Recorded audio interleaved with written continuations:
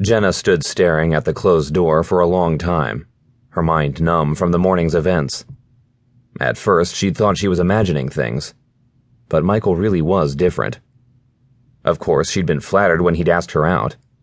He was one of Corpus Christi's most eligible bachelors, and if the rumors were true, the legal community's next golden boy. So when had his jokes stopped being funny, and his lovemaking stopped being passionate and tender? When had he stopped listening when she talked about a case she wanted desperately to win? He was a defense attorney, but he'd seemed sensitive to her victims' plights. She sighed and ran a hand through her hair. She should have ended it the previous month. That's when she realized it was over for her, and when she'd realized Michael wasn't the man she'd thought he was. The conversation played through her mind. They'd just made love, and she was telling him about her latest rape case. He beat her and raped her. What's wrong with a man like that? Michael had rolled over, turning his back to her and commenting, "She's just a whore, Jenna. She probably got what she deserved." Jenna sighed heavily. She'd known that night she could never love a man that believed a woman could ever deserve to be beaten or raped. She'd spent more and more time at the office, using her job as an excuse not to go out with him. Damn it, Jenna Patience James. You should have gotten out of that bed and walked away right then. Then you wouldn't be in this mess.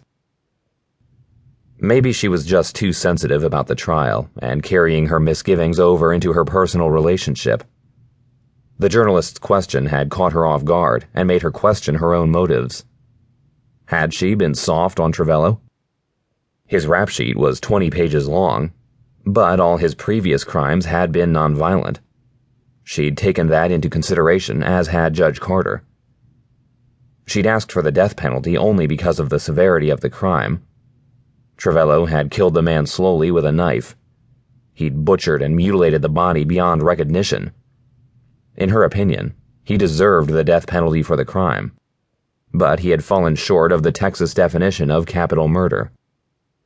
She'd known as soon as she looked at the pre-sentencing investigation she was going to lose the death penalty.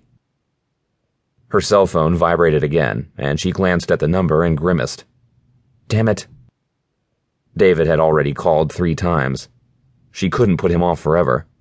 By now he would have heard the rumors, and she knew what was coming. It wouldn't matter to David Garcia that she'd put in between 60 and 80 hours a week for the last 5 years while being paid for less than 40. It wouldn't matter that her conviction rate was the highest of any assistant DA in the history of the office. And it wouldn't matter that, until she'd started dating Michael 6 months ago, she'd totally put her personal life on hold to pursue her career. The hell with it. She punched in the office number. Sarah, it's Jenna. Put me through to David. He's like a caged lion, Jenna. What happened? Jenna sighed. It had been too much to hope that her past would stay forever buried. She'd actually done nothing wrong, but she should have recused herself from the case. Just put me through to him. Hello? David. What the hell were you thinking, Jenna? I've been on the phone with Judge Carter for the last half hour. He's threatening to declare a mistrial. That's ridiculous, David. There was nothing inappropriate in how I handled the trial or the sentencing. Look at the PSIR. Travello had no priors for violence. I couldn't get the death penalty no matter how hard I argued for it. Were your parents killed by a homeless immigrant? Yes, but... She could almost hear his seething anger on the other end of the phone.